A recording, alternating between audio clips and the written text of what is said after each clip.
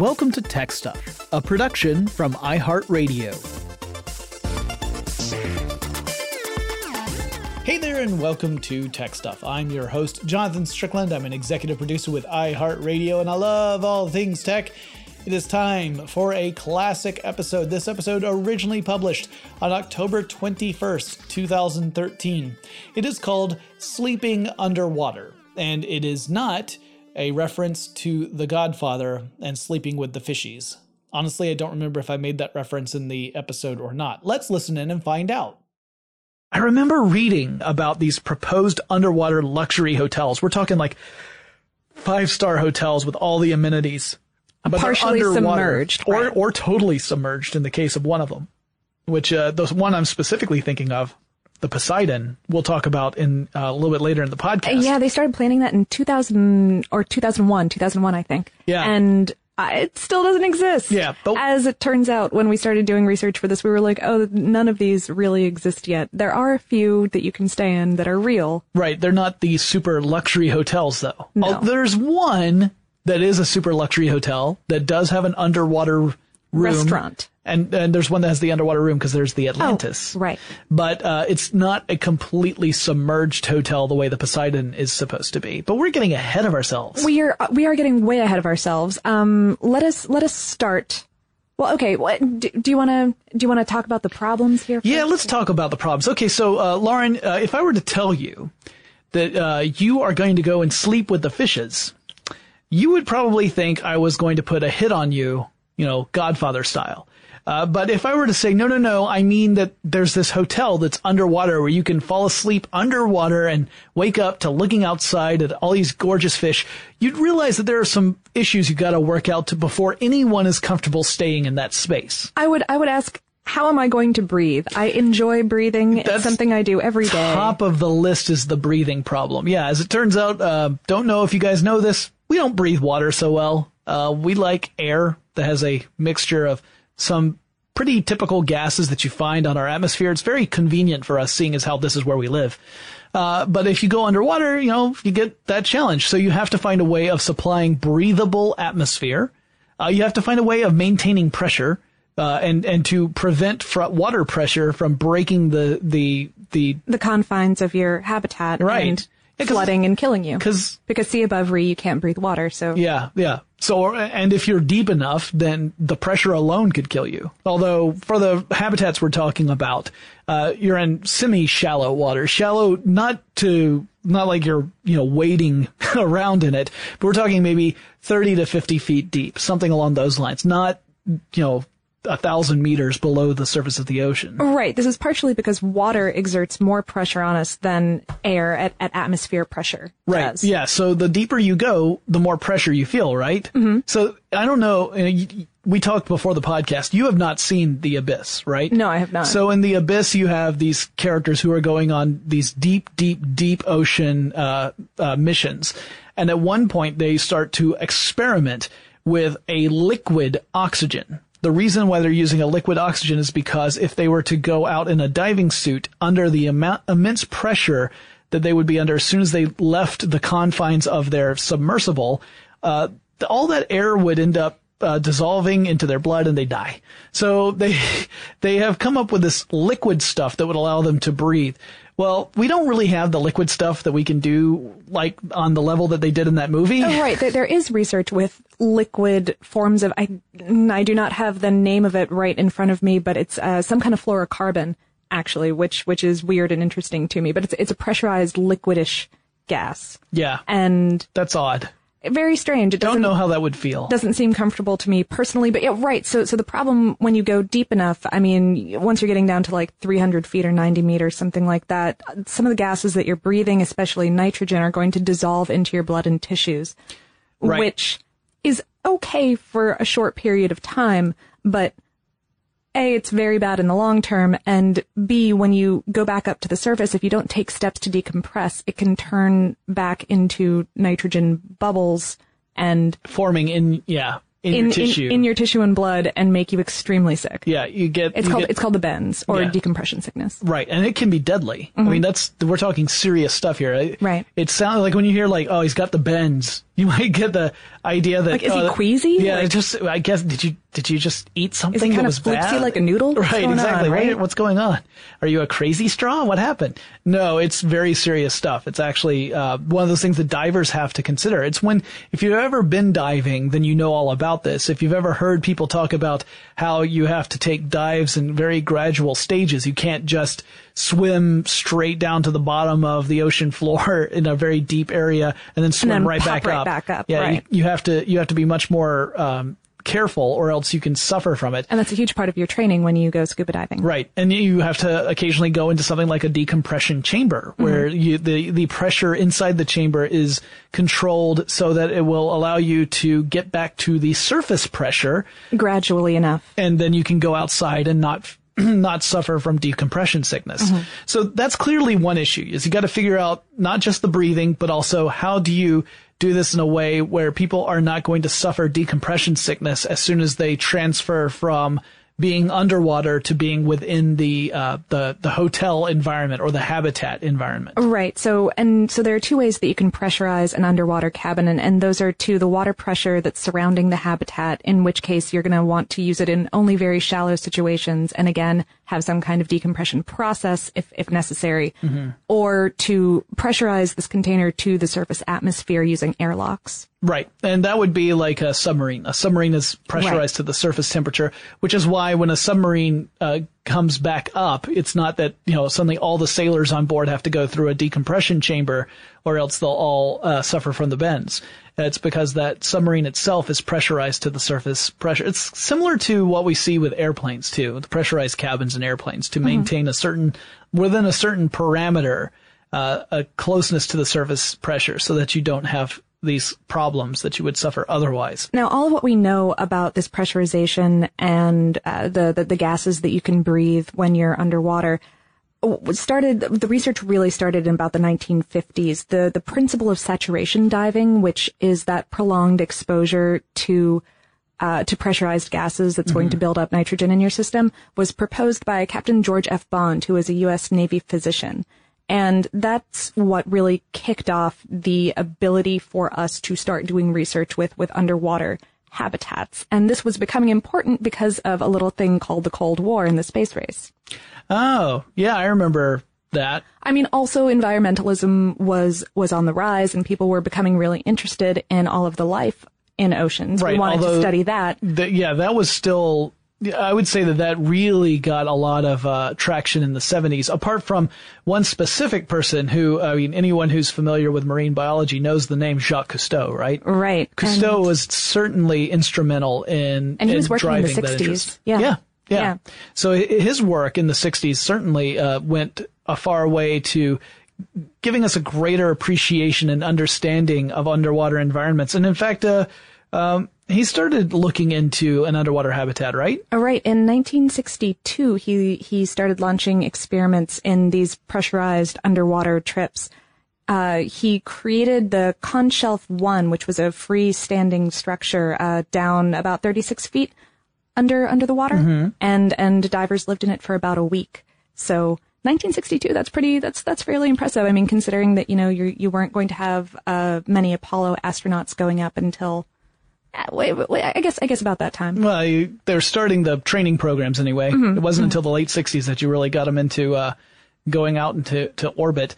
But yeah, so you've got this underwater habitat, staying there for about a week, which that plays into our discussion on underwater hotels. That's, a typical vacation stay is a week long. So it's funny to think that scientific research here, specifically looking into marine environments and marine life, is somewhat paving the way underwater, as it were, to underwater tourism and underwater hotels. Absolutely. Yeah. There was another man named Edwin A. Link who was another oceanographer who was working in the same field at the time. One of his projects, called The Man in the Sea, would in 1964 get adopted by the U.S. Navy, and that would turn into the Sea Lab program that you guys might have heard of.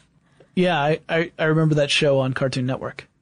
No, different Sea Lab. Although they did have at some point a trained dolphin that would run errands for them. Wow, really? Golly. I don't know what to say about that. That was Sea Lab 2 in 1965. Right. And so then you've also got, Cousteau continued work of creating the Conchel 3. There was the more C labs, as I recall. So we have this development where we're learning more and more about how to create habitats that can safely house people for a certain length of time. Increasingly underwater. long periods of time. Throughout the 60s, we went from that first initial week to up to a month and more. So. Right. There was, there's one in particular I want to talk about, but, I want to give you the opportunity to get through the 60s and 70s first before I jump into it, because I'm going to talk about the NOAA one. Okay. I think go for it. All right, sure. Just do it. All right. So again, 60s and 70s, we see more and more of these same sort of environments used for, or these habitats used for, scientific research. NOAA establishes one called Aquarius off, the coast of St. Croix. And, Aquarius is one of the 2 underwater habitats that are still really actively used these days. The other one is now called Jules. But it's now privately owned. It's now privately owned and operated as an underwater hotel. But it didn't start off that way, right? It started off as one of these research habitats. And all of these that we've been talking about have been research habitats, kind of based on ocean life, but also kind of based on exactly how can we do this crazy keeping people underwater thing. Right. So the Jules Undersea Lodge was named after, of course, Jules Verne and his 20,000 Leagues Under the Sea. Right, although this one is not 20,000 Leagues Under the Sea. Certainly not. It is less than that. Yeah, significantly. It's I think it's 21 feet below the surface. Exactly. It is 21 feet below the surface. It's the world's first underwater hotel. It was originally called La Chalupa.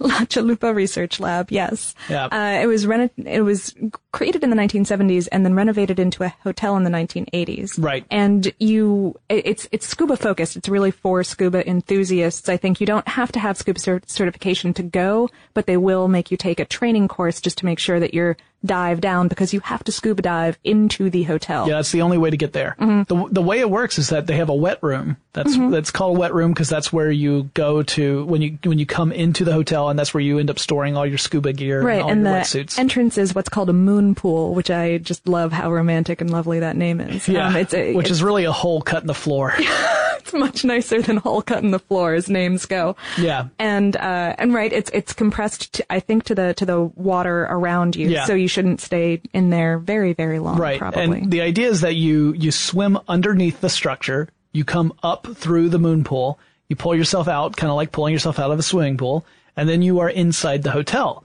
And, again, it's that water pressure specifically, because if you were at surface pressure, then you'd have to worry about decompression.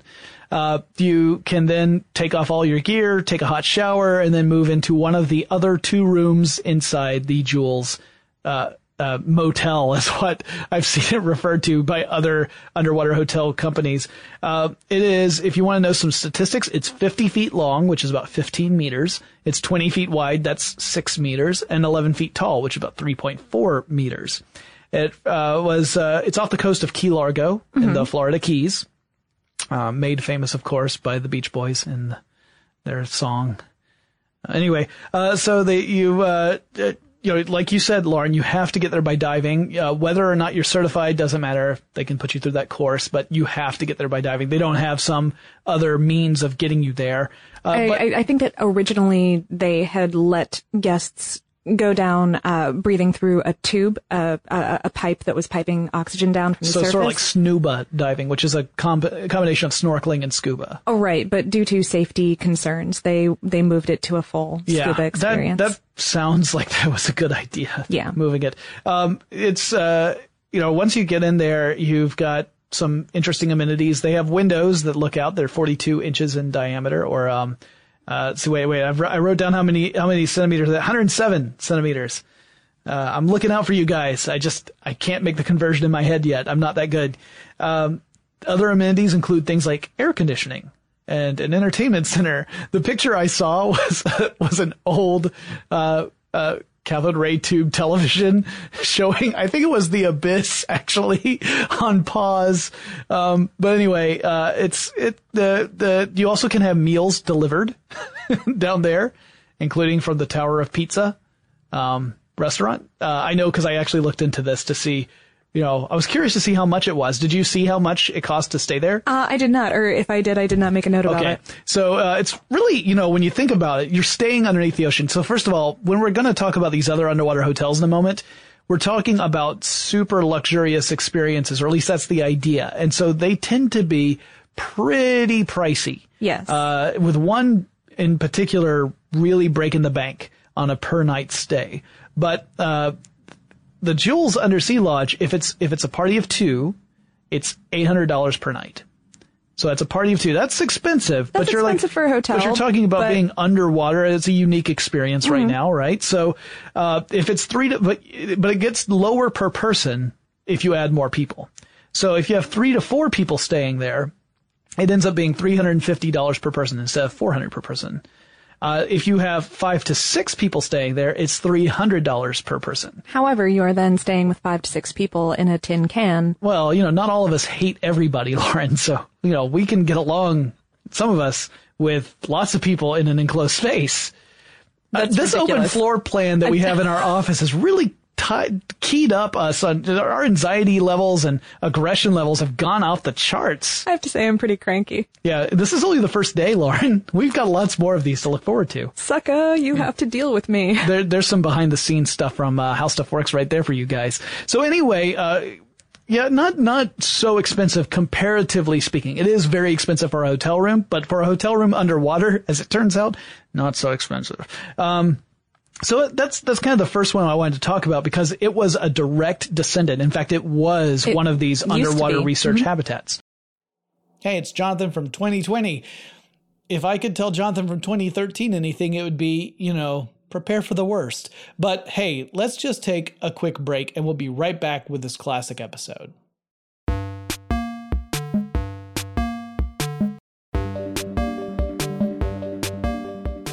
All right, so now we're going to talk about some other underwater hotels. There is one other one that we can talk about that's actually running. It's working. You can go and you can book a room there if you wanted to, or the room there. There's only one. There's only the one. This is called the Utter Inn. It is in Sweden on Lake... something or other. I can't pronounce it. I'm not even going to try.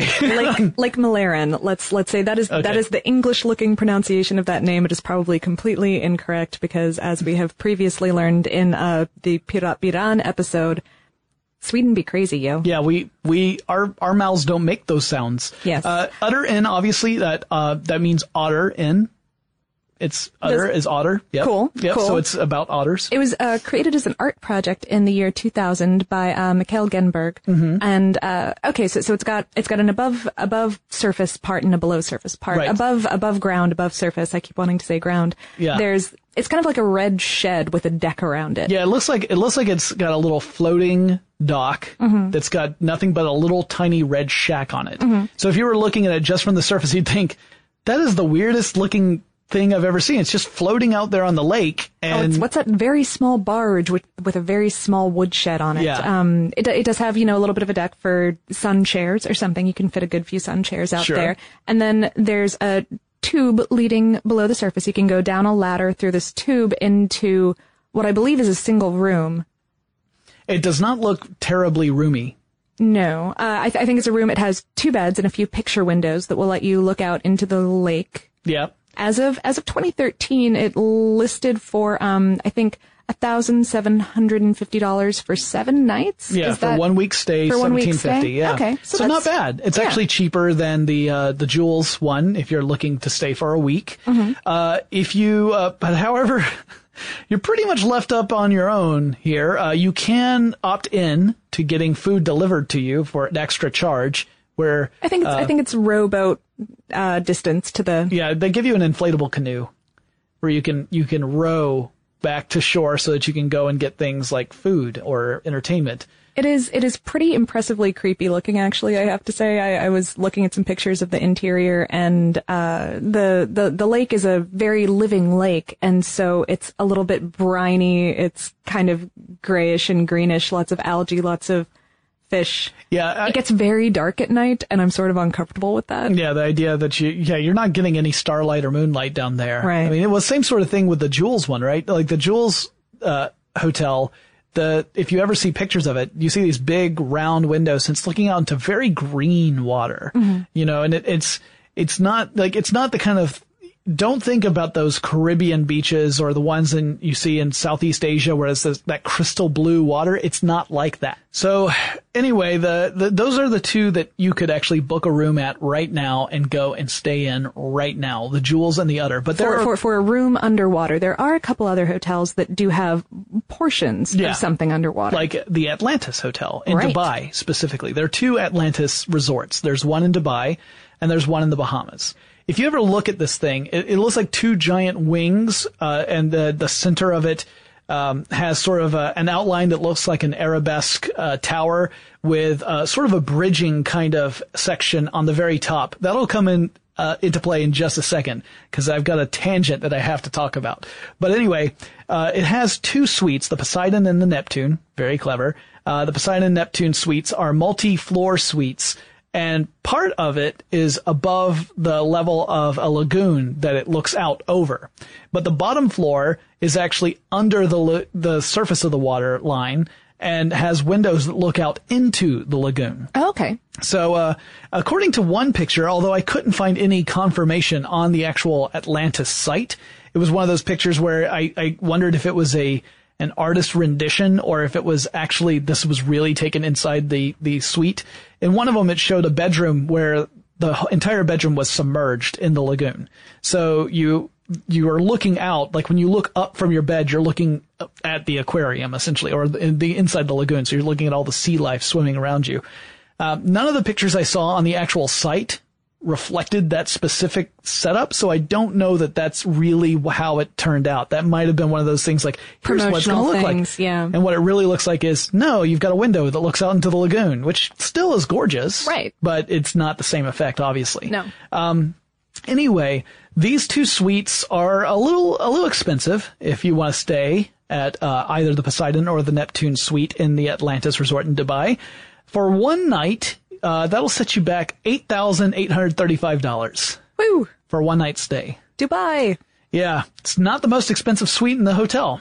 I'm sure it's not by far the most expensive suite in Dubai. The most expensive suite in the Atlantis Resort in Dubai is, remember when I said I had that bridging kind of section that's at the very top of that arabesque tower? Mm-hmm. Well, that bridging section is actually a suite. It's called the Royal Bridge Suite. And one night stay will set you back about $37,800 for one night. So that's a good salary right there for one night stay. Yeah, that's much like many people's yearly kind of. Yeah. Yeah, to stay for one night. Yeah, anyway, clearly there's a section of the world that lives in a different bracket than I do. It's still pretty interesting, but it's not the same thing as the submerged hotel idea that we were promised. No, and there's also a restaurant that you can go to in a Hilton hotel out in Maldives. Maldives, yeah. Maldives Islands. Yeah. Yes, that's the Conrad Maldives Rangali Island. It's owned again by the Hilton hotel chain. The hotel itself is spread over two islands connected by a bridge. Most of it is topside, but it does have this undersea restaurant that's available. It only has 14 chairs, but you can also rent it out for events for an undisclosed amount of money. Yeah, undisclosed huge amount of money. Meaning I'm sure. huge. Yeah, right. the pictures of this are very similar to what I was talking about that bedroom where it's because the ceiling itself is also made out of acrylic. It's this arc. There's an arch all the way through the dining room where you're surrounded on both sides and above. Right, it's like a 270-degree view. So you're looking around underwater. It looks very much to me like there's a tunnel in the Georgia Aquarium in downtown Atlanta that is a very similar view. Yeah. Or maybe if you guys have seen a really terrific BioShock cosplay of a Big Daddy and Little Sister, it took place in the Georgia Aquarium. Yeah. Or have you seen the documentary Jaws 3, which takes place in SeaWorld, and they walk through some of the SeaWorld tunnels. Same sort of thing, except, wider. So that kind of brings us to some of the ones that have been proposed, but as far as we can tell, have yet to be built. In some cases, have yet to have any work done on them whatsoever. In most cases, have yet to have any work done on them. And I think we should probably go ahead and just start with the Poseidon, because that was the one that I first heard of and was so impressed by and could not wait to hear about it. It was originally supposed to open in 2008? 2009, I think. Okay, 2009. As far as I know, no work has really been done on they haven't installed any of the actual units. Now, the Poseidon approach was really kind of a cool idea, and it may still be a cool idea, like, as in it may still be built. But the idea is that they would have an underwater corridor that was the connecting, like permanently fixed corridor underwater, and then the suites would be connected to it, but detachable and surfaceable in case of either emergency or repair. Right. So each suite could be built completely separately. They're neutrally buoyant, so you can move them fairly easily through the water, either up or down. You bring them down to the right level. You connect it to the corridors. The corridor has a sealed door, and so does the suite. So there's an airlock, and exactly. You can therefore use you can pressurize it to surface pressure. Right, and so the idea is that you could be transported by submersible down to the corridor. You get out of the submersible into the corridor. You go to your room. The entire time you are under surface pressure. You never have that decompression issue, and you have this gorgeous view where you can control the privacy of your room through LCD screens. So you could actually make them opaque or transparent, and then either, look at just a little section of the water, or say, modesty be darned, I'm going to turn all of the walls into windows for right now, and just, any divers are swimming by are just going to have to, they're just going to have to live with the way I hang out in my hotel room. That would be some 4-inch thick plexiglass windows that it's planning on using in 24 underwater suites, specifically, I've heard. Right. Construction was supposed to be in Portland, Oregon, and it's still in the works. Right. As far as I can tell, it has not started. Again, they're going to lead it over to Fiji when it's done, hypothetically. And it was announced in April 2013 that they're scouting for a second location, that they have so much interest that they want to build 2. However, also that the same year, a Swiss firm called Strategic Hotel Consulting estimated that the cost of building one suite, not staying there, just building it, would be $11.4 million for one suite. So that could end up being a huge issue. If that actually is an accurate estimation, then that could really cause problems with them building this and, affording to build a full hotel. So we're still waiting to find out if that's in fact going to happen. There's some other cool ideas that are part of this hotel. They're talked about each room would also have underwater lights, so you could light up the scene around you at night and see the fishies swimming around at night. Also, they would have push-button fish feeders. So if you wanted to feed the fishies or attract more fishies around your window, you push a button and it shoots food out, and so you can. Okay, this sounds gorgeous and wonderful, and the cynic in me is saying that it is going to be awful for the local ecosystem. You might see a terrible. lot of obese fish swimming around. I've never seen a flounder round before. A really delicate balance. Oh, yeah, okay. No, there's certainly some right. things that you got to take into consideration. Although I suppose just the mere, anchoring of a giant corridor and 24 submersible rooms underwater would probably screw stuff up. There's probably a minor environmental impact there. Yeah, there's also, it's not just made of acrylic, obviously. It's also made of steel. That steel's about an inch thick. It's about 25 millimeters for you guys out there who don't follow the imperial system like I do. We have a little bit more to talk about as far as sleeping underwater goes, but first let's take another quick break.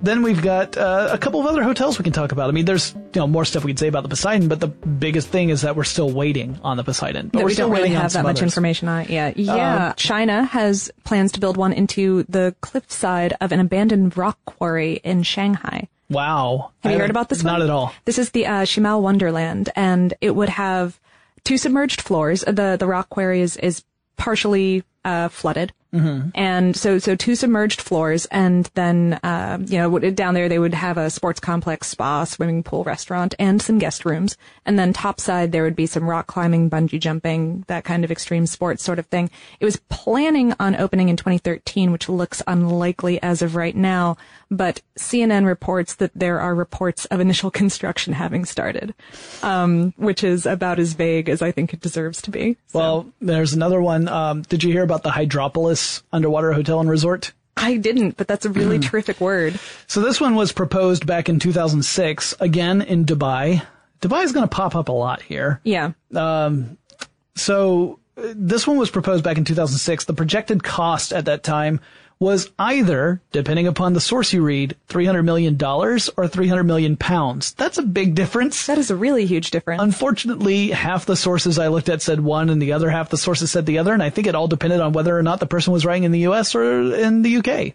So I do not know which one of those figures is correct. I would imagine that both of them are way low. Yeah. From what it would actually cost. I also do want to take this opportunity to say that a lot of our research about these hotels has come from perhaps less reputable sources than we would usually use, just because all of these are technically fictional right now. Yeah, they're just kind of ideas. Yeah. Yeah, in fact, if you ever do a search for underwater hotels, you're going to come across all these top 10 lists or 7 lists or whatever. Wacky travel blogs and all kinds and most of them are talking about them like these hotels are either in operation right now or are going to open really soon. But that does not appear to be the case. No. It looks more like these are great ideas that mayhaps are before their time. But anyway, the Hydropolis was supposed to open years ago, and it has not opened yet. In fact, as far as I can tell, there's been no construction performed at all, or even plans for construction, like actual concrete plans to build something. It's just been in the discussion stage. But originally, the idea is that it's supposed to have a land station. So you would enter this hotel through the land station. Then there's a connecting tunnel from the land station to the main hotel. And then the suites of the hotel are all underwater. And that was supposed to be 220 suites. This hotel is, if it were built, would be enormous. It'd be 260 hectares, which is about the size of Hyde Park in London. Wow. Yeah, big. One night stay was projected to be at a measly $5,500. Now, pocket change. Yeah, I'm sure that number has probably gone up as the hotel has failed to be built. But I would imagine that number is even higher now due to inflation, if nothing else.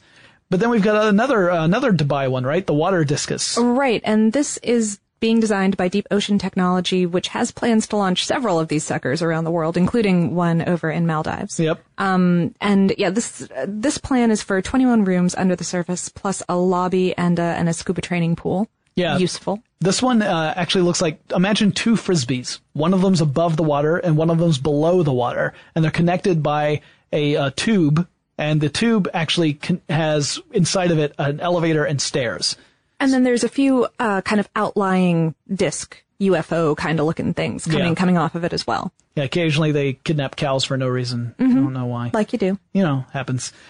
Supposedly, the latest estimate I read was that it would be finished, if everything goes as planned, by March 2015. So we still have a couple of years to go before this thing gets built, if it gets built. Keeping in mind that we have the Poseidon and the Hydropolis both that predate the announcement of this hotel that still have not been built. Right. This one, that underwater portion would also be surfaceable like those room pods from Poseidon. From the Poseidon, and those topside portions, the kind of outlying UFO things that I was talking about, can be released and used as flotation for the rest of the hotel in case of emergency. Which is important. Yeah. I mean, if you have an earthquake or something, or tsunami or some other issue when you're right next to the ocean. Yeah. Then there's one that I saw where I found mentions of it across the web, except for anything that actually said it existed. There were a lot of blogs that said this is going to be an amazing underwater hotel, and then when I tried to actually find any real information about it, it would just fade away. But it's called Reef World, and it's supposed to be a floating hotel that's along the Great Barrier Reef in Australia, and it would have 8 underwater suites that you could stay in. So the suites themselves are submerged underwater. The rest of the hotel is sort of floating on the surface, and even had like a helipad in the illustration I saw where a helicopter could land. But it was all artist concept drawings that I could see. I couldn't find any actual information about whether or not construction ever started. There is a Reef World project in Australia, but that refers to these pontoon boats that you can go out to snorkel and to explore the Great Barrier Reef. And there are a couple where you can do an overnight stay as part of a package, but it's not. It's a boat. Yeah, it's a boat. It's not designed as a hotel. It's a boat. It's not even a submarine. No. It does have underwater viewing areas, kind of like a glass bottom boat, but it's not a submersible. So it's clearly not the same thing as what all these blogs were saying. Or if it is the same thing, they scaled down big time because they went from this massive floating hotel with a helipad to a pontoon boat. That I would say is a step down into the water. Anything without a helipad is obviously. Yeah, I won't stay in a Holiday Inn unless it's got a helipad. No. Well, such is the life of a podcaster. Right. Yeah, I live in a helipad. That was a terrible joke. That was bad even for me. I feel almost ashamed. If I could feel shame, I would feel it right now. Well, do you have any other underwater hotels you wanted to talk about? I do not. That was everything on my list. Yeah, occasionally you'll see other suggested underwater hotels, but most of the cases it's not really an underwater hotel. And again, the ones I'm really interested in are these ideas of the totally submerged hotel where you aren't just looking out into an aquarium or a lagoon. You really are under the ocean. I think that's really an interesting idea. I would be willing to try it. Lauren, you said that doesn't really appeal to you. Yeah, I'm kind of squicked out by open water. I'm not really okay with it. Yeah. I really like breathing and I really like walking on solid stuff. Well, they don't eject you into the ocean. I think you might. Not on purpose. Well, no. Not on purpose. I mean, accidents can happen. Sure. Right. You get that champagne bottle in there and the cork explodes with just a little more force than you were expecting. And next thing you know, an acrylic panel pops on. That would be an issue. I'm sure that the safety issues are why they do not exist right now, and that if they were created, that they would be very safe. I would certainly like to go check one out and maybe leave afterwards. Maybe not stay. I'm not sure if I could sleep. Right. Honestly. Right. So, while I do still want to do the TechStuff travels around looking at cool things idea that we have, the underwater hotel, we may just breeze through. Maybe have like a 5-star meal. Yeah, I would be fine with just a 5-star meal and then leaving. That would be okay. We'll go stay at the Holiday Inn with the helipad. That works. Yeah. I can deal with that. And that wraps up this classic episode of Tech Stuff. I hope you guys enjoyed it. If you have any suggestions for future topics we should tackle on Tech Stuff, let me know. Send me a message on Twitter. The handle is TechStuffHSW. And I'll talk to you again really soon. Tech Stuff is an iHeartRadio production. For more podcasts from iHeartRadio, visit the iHeartRadio app, Apple Podcasts, or wherever you listen to your favorite shows.